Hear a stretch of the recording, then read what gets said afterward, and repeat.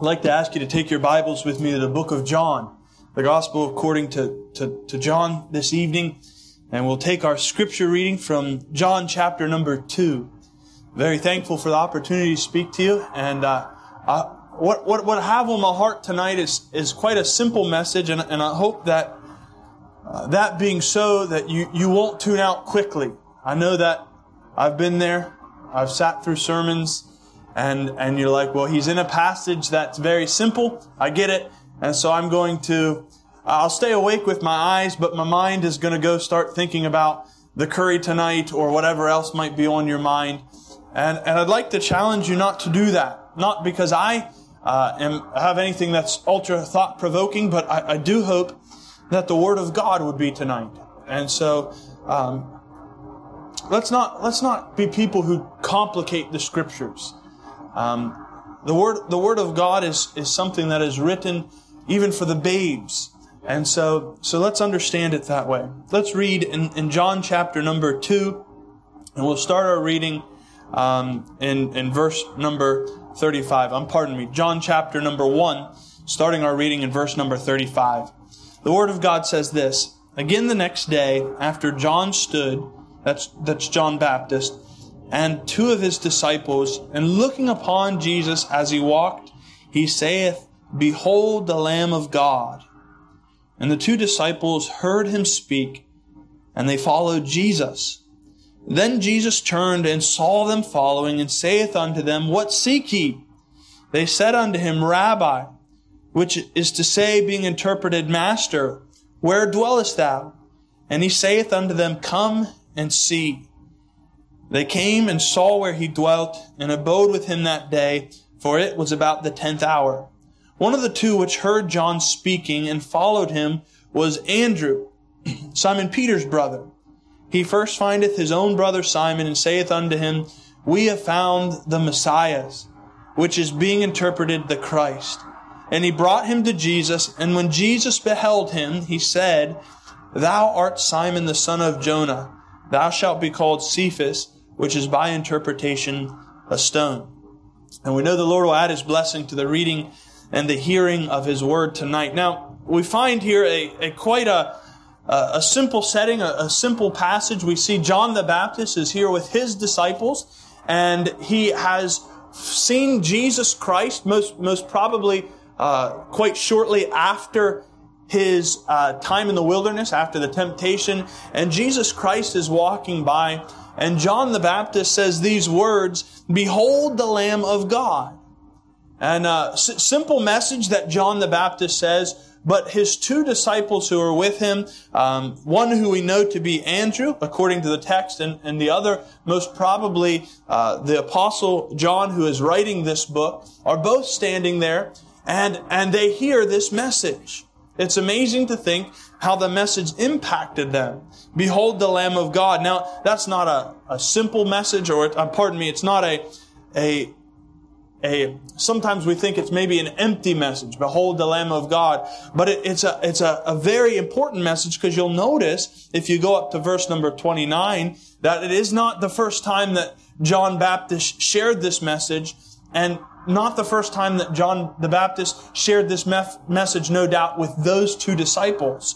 But it was the time that it changed their life. Notice what he says in verse 29. The next day John seeth Jesus coming unto him, saith, Behold the Lamb of God. And then it adds this bit, which we don't see in verse number 36, which taketh away the sin of the world. It's a message that's compelling. Behold. It compels people to look. It's a message that's prophetic. He uses this terminology, the Lamb of God. No doubt the prophecy that we see in Isaiah, and no doubt in the sacrificial system in the Old Testament. It's a purifying message which taketh away the sin of the world. And it's a global message. It is for the world. You think of that message, it's compelling, it's prophetic, it's purifying, it's global. But ultimately it was a simple message.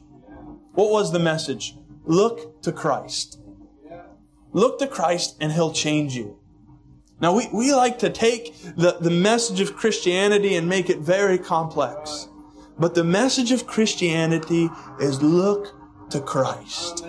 Now, no doubt, Andrew, who was a disciple of John, no doubt, growing up in a Jewish home, in a Jewish family, he knew a few things already. He knew there was a true God. He knew that he was a sinner against that God, that he was guilty before that God. And he knew that there was a Messiah that was coming to make him right with that God. And so Andrew was anticipating in his life that a Messiah would be coming that would be the Savior. Now, I don't think that Andrew at this time, as we know, as we read through the Scriptures, knew that Christ had come to die. But he knew that a Messiah was coming. And so the anticipation, as John says, look, this is the man. This Jesus is the Lamb of God, which come to take away the sin of the world. He is the one. So Andrew responds, not the first time though, but the second time. Now, there's something to be said there. How many times have you heard the message of God? This message, the message of the gospel, and not been changed by it? How many times, let me say it this way, how many times have you shared the gospel with someone and they've not been changed by it? You know, there's a bit of persistence here, and John the Baptist says it multiple times. And then these guys are changed. They heard the message. They heard the message. You say, Romans 10:14 says, how shall they believe in him of whom they have not heard? And how shall they hear without a preacher? Someone must share the word of God. That's what John the Baptist was. He came to prepare the way. So Andrew heard the gospel, but this is what's more compelling. Not only did he hear it, but he believed it. He heard the message, behold the Lamb of God, and the two disciples heard him speak, and they followed Jesus. It was a message that not only did they hear it, but it changed them. See, the reality is there are many people who have heard this message time and time and time again, yet haven't believed it. They haven't put their trust in it. And we know this is true throughout the Scriptures. You see time and time again that people hear the message and they reject it. People hear the message and they tarry over it. And they hear the message and some believe. But there is only one right response to this gospel message. It is that believe. Believe. As Pastor preached this morning, repent and believe. Turn from your sins and turn to God. That if thou shalt confess with thy mouth the Lord Jesus and believe on thy heart that God hath raised him from the dead, thou shalt be saved.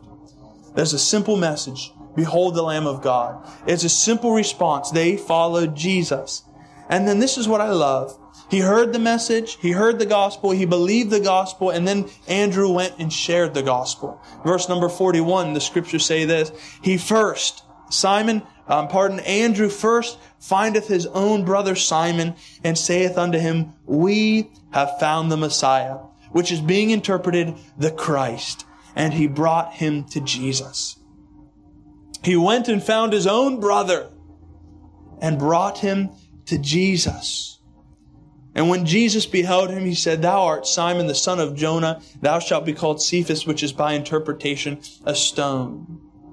I think this is what's as incredible is Andrew heard the message, he believed it, and then he thought it was good enough to go and share with his brother. And so he goes and finds his blood relative, the one who is his brother, the one he grew up with, the one who no doubt had heard this message already, and he goes and finds him, and he was excited to share the gospel with him. So he testifies. He says this, we have found the Messiah, the one that our parents have told us about, the one who we went to the temple to worship year after year, the one who the Passover is about. We have found him. He is here. And so what does he do? He doesn't just tell his brother. He takes his brother by the hand and brings him to Christ. He brings him all the way. He found someone to tell, and he told him what he experienced, and then he brought him to where he could experience it for himself. I wonder tonight, are you bringing people to Christ? Are you bringing people to Christ? Let me back up. Have you come to Christ? Have you come to Christ yourself? And then, are you bringing people to Christ? See, the reality is I think if we're honest, a lot of us, we're in a church that I believe is a very evangelistic church. There's probably more than 100 opportunities this week. That might be an exaggeration, but there are plenty of opportunities this week for you to get involved in evangelizing the lost. So I ask that question, are you reaching people? Are you bringing people to Christ?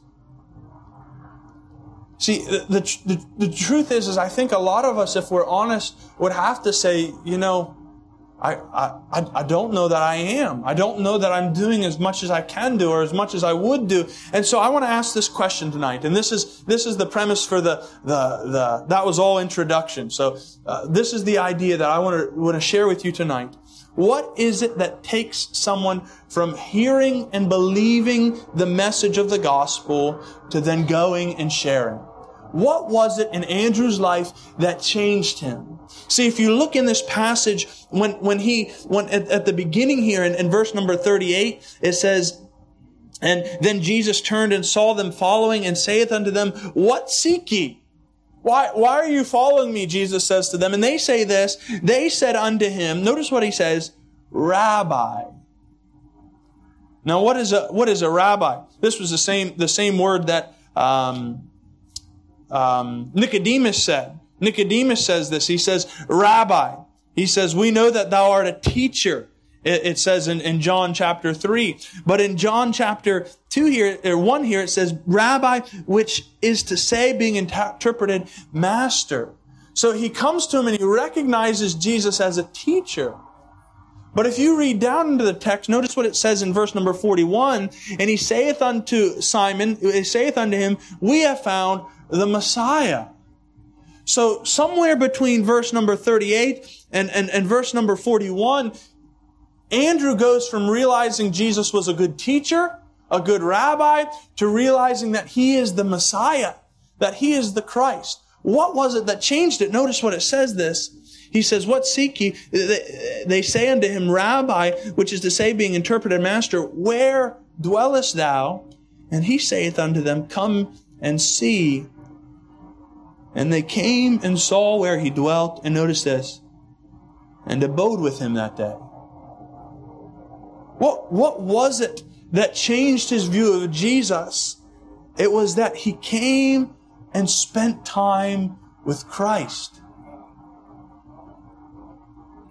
See, I think a lot of us here tonight probably have a list. Maybe you sat down at the beginning of this year and you made a bunch of resolutions. I want to be a better soul winner. I want to read through the Bible this year. I want to be a more holy person. I want to give up this sin that is causing me to struggle. I want to be this, that, and the other thing. And how do you do that? How do you go from being a person who has all these issues into your life or wants to do more for Christ to actually doing it, to actually being changed?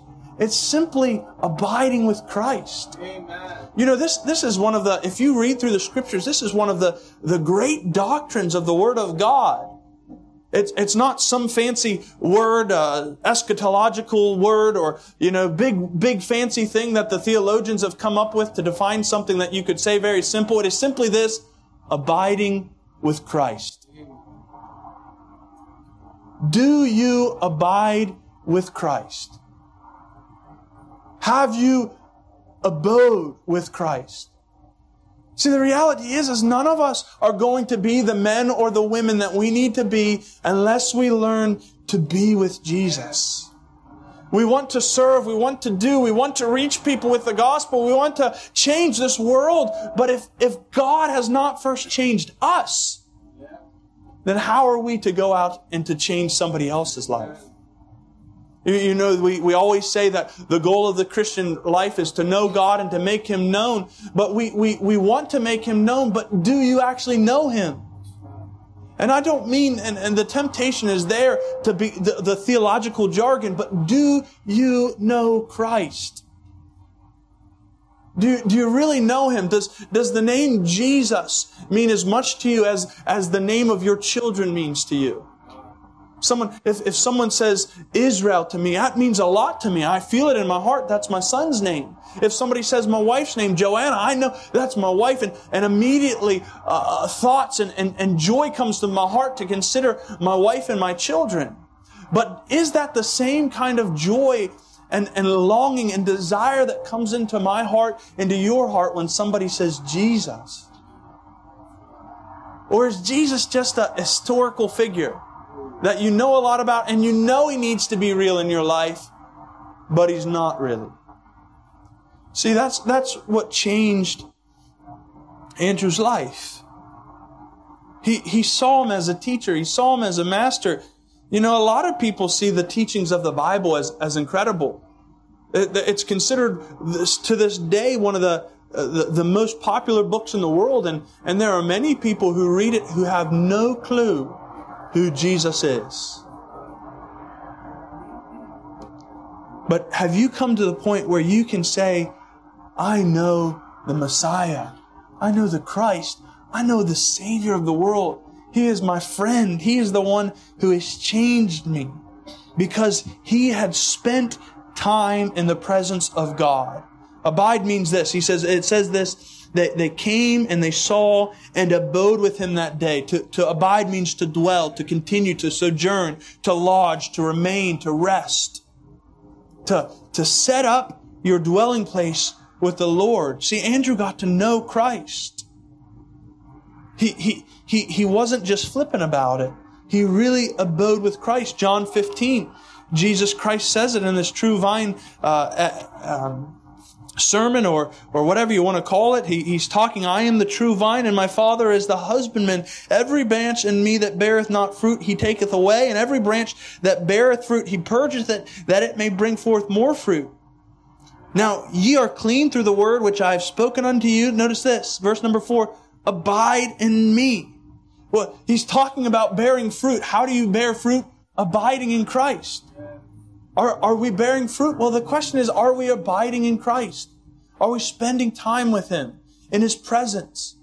Are we dwelling with Him? And you know, the truth is, and I know that I believe that we have a unique church. A church where I believe many of the people in it truly do desire to know God and really want to abide with Him. And I know there are people in this church who wake up and spend 3-4 hours with the Lord in the morning. But if I'm honest, and maybe if you're honest tonight, maybe you couldn't say that you do the same, that you even want to do the same. Do you desire to spend time with the God of heaven and earth? You think of Psalm 27, one thing have I desired of the Lord, that will I seek after, that I may dwell in the house of the Lord all the days of my life. Why? Why did David, the psalmist, want to dwell in the house of the Lord all the days of his life? Was it so that he could be famous? Was it so that the Lord would give him lots of money and that he would be a very rich person? Was it that he could travel the world? No, it was this, that I may behold the beauty of the Lord. He wanted to be in the presence of God simply to see God's beauty, to see His splendor, to know where He was. Could you imagine that day as Andrew, for the first time in his life, he had lived maybe 30, 40 years. I don't know how old he was. And he'd been with this great teacher, John, and John had been doing all sorts of incredible things. A man with a big beard, and he's eating locusts and wild honey. And no doubt Andrew is like, man, this guy's a man's man. This is the guy I want to be with, John the Baptist. But now he enters into the presence of God, and they go, and he just sits with Jesus. And it changes him. It totally changes him in every way. It changes his future. It changes his present. Think of that he has been with Jesus. He invites them to come into His lodging. That's what's amazing is Jesus says to him, what do you seek? What do you want? What do you want from me? And they say, we just want to know where you dwell. And He says, well, come and see. And that invitation is to all of us tonight. Come and see. Come and dwell at the Savior's feet. Come and abide with Him. You know, the psalmist, as the hart pants after the water brook, so my soul longeth for Thee. Does our soul, does our inner man really long for Christ, long for God? Now, I think it's interesting. It says this, they came to where He dwelt.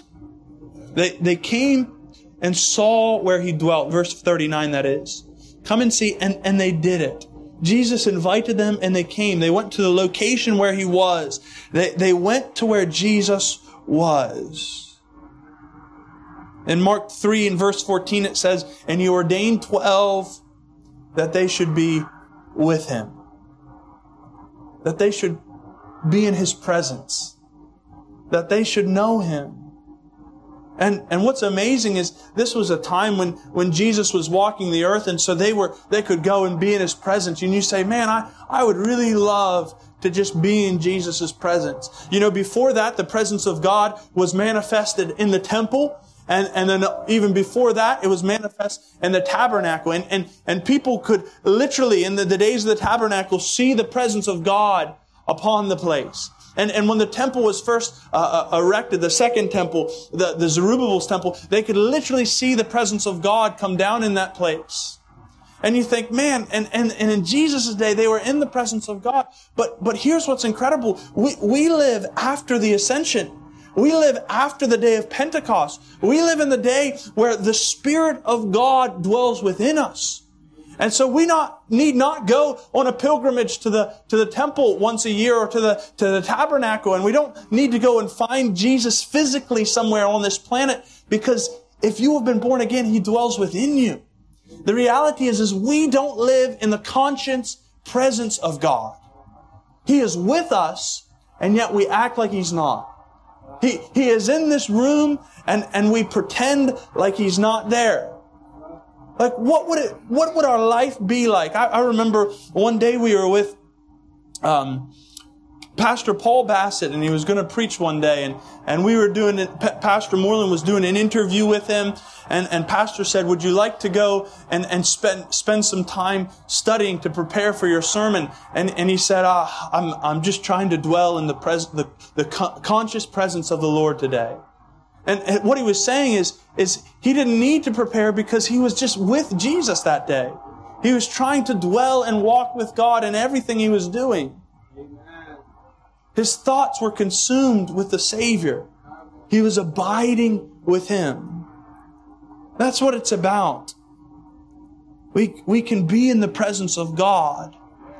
We can live in the presence of God. We do live in it, but we act like we don't. If you were living in the presence of somebody else in this room who knew all of your thoughts and knew all of your goings, you would be utterly humiliated. I think most all of us would be. But the reality is the God of heaven and earth is there with you. If we would live that way, imagine how our lives would be changed in his presence. So many things that the reality is you and I need to get alone with God. Now, it's good, and I'm excited about the men's prayer and fast, and we carve out this time to go away. The ladies' meeting on Tuesday nights, every Tuesday night, we carve out this time to go and pray. But what about your own soul? Have you ever carved out time in your life for yourself to get alone with God? You say, you know what, and I'm this way. You know what, I'm going to spend 3 hours this morning away from everything else and just be alone with God. I'm going to spend this day away from everything else and just spend it with God. A prayer and fast is a great thing, but you don't need to do it with the church. You need to do it alone. You need to pray alone. We do need to do it with the church, and I'm not trying to discount that. There were national prayer and fasts in the scriptures, but we need to have it where our walk with God is not dependent on what Pastor Moreland has set up for us. And I'm thankful for a pastor who is driving a church in that direction. But it needs to start in your own heart, in your own soul, alone with God. Get alone with God. And not only that, not only did they go to his location, but they spent time with him. They came and saw where he dwelt and abode with him that day, for it was about the 10th hour. So some people believe 10 o'clock, some people believe 4. I don't think it really matters. The reality is they spent significant time with Christ. They gave their time to him. I'm happy. And I think that all of us need to give time to church and time to evangelism. I think that all of us need to give time to our family. But do you give time specifically and specially to the Lord? Do you give time like Mary, doing that one needful thing, sitting at the Savior's feet? Because if I'm honest, got to be honest as I'm preaching, don't I? I don't give the Lord the time that He deserves. I give Him time, but not the time that He is convicting me of right now as I'm speaking to you that I believe He deserves in my life. I don't. And the reality is you can't change that for me. I need to make that change. And if the Lord is convicting you, then you need to make that change. Listen, I have 2 kids, 2 children. One that's 2 and a few months, and one that's 1 in a few months. And I know what it's like to wake up and the children are constantly bombarding you. I know what it's like to have, and whatever you think of the excuse you have, but we need to draw away from that somehow. Husbands, work with your wives. Wives, work with your husbands and say, I'll take the children so that you can abide with the Lord. I'll do the dishes tonight so that you can just spend time with the Lord. I'll do this or that and help one another. Husbands, wives, brothers, sisters. Some of you are single. If you're single, then you ought to spend all of their spare time alone with the Lord. There's no greater time in your life than as a single person to dwell with the Lord. Because it's not going to get easier. I promise you. Maybe I'm not retired yet, but maybe when I retire and my children are out of the house, maybe it'll get easier then, but it hasn't yet. So if you're saying, man, I really want to get married, hey, well, seize the opportunity the Lord has given you today to abide with Him, to dwell with Him, to be with Him. It's not enough. Matthew Henry said, it's not enough to take a turn with Christ now and then, but we must lodge with Him, to dwell with Him. You want to be changed. You want to be different. You want to be a soul winner. You want to be holy. You want to be a person who shakes this world. Then abide with Christ. It's simple. It's not a complex message. And can I tell you that the word that we need are Christ's words, are God's words. The written Word of God. It's easy sometimes you think, man, I need to know more about God, and we find 150 other resources and we read about them and we begin to trust them more than simply trusting the Word of God. We begin to, and we get to the point where we say, you know what, I like this preacher, or I like this author, I like this writer, and whatever he says becomes more compelling and more consuming than this. You know, when you come away from your devotions in the morning, I wonder, does Oswald Chambers affect you more than the Word of God affects you? I've been there, where my devotional book that I read alongside my Bible speaks more to me on a regular basis than the Word of God itself. And I've begun to rely on, you pick the man, Oswald Chambers, Andrew Murray, J.C. Ryle, than simply learning to just abide with Christ. Abide with Christ. That starts, he heard the Word of God and he believed it. I wonder tonight, do you believe? Has Jesus Christ changed your life? If He hasn't, then I'm begging you to go and get in His presence. What seek ye? He says, come and see tonight. Would you come to Him and see? Would you come to Christ tonight and see? And then for the rest of you, you say, well, I'm born again. Then let us learn to live in the conscious presence of the Lord. Let us learn to dwell with Him. And let us learn to set aside specific and special time on our knees in the Word with the Lord. Let's pray. Heavenly Father, we thank Thee so much tonight for this example of Andrew. And I know that we all are in greater need of this. I know that there are no doubt some here that if we were to measure, and not that we should, would put me to shame. But the truth is I know that I am not abiding with Thee as I ought to. And Lord, I ask Thee to help me to make it work. Make it happen, Lord. And just truly learn to live in Thy presence. I thank Thee that Thou art a God who is there, who is present, and who is with us, and who wants us to be with Thee. Lord, draw us unto Thyself, I pray. In Jesus Christ's name, amen. Thank you, Seth. In Thy presence is fullness of joy, and at Thy right hand are pleasures forevermore. How many of you know that you haven't and you're not spending enough time in the presence of God? How many of you know that? Well, there's no time to change that than right now, like right now. One thing we're good at as Christians is we're good at talking about the problem, talking about the need, and then not doing anything about it. It's one thing to talk about it, talk about what we need to do. Now let's heed the word. God has given us His word, and we've heard a faithful message tonight. And may God help us this week. Let's determine tonight, before you go to bed, that you'll spend time with God. Don't wait till tomorrow. Tomorrow, I'm going to start tomorrow, spending more time with God. And tomorrow comes and nothing changes. Start today. Well, I've been in church twice today. Surely I don't need to do anything else. No, you need to be alone with God. And may the Lord give us enough courage and strength tonight even to go home from this place and seek His face. We need it. May we wake up early tomorrow and spend time with Him so that we might be ready for the day ahead.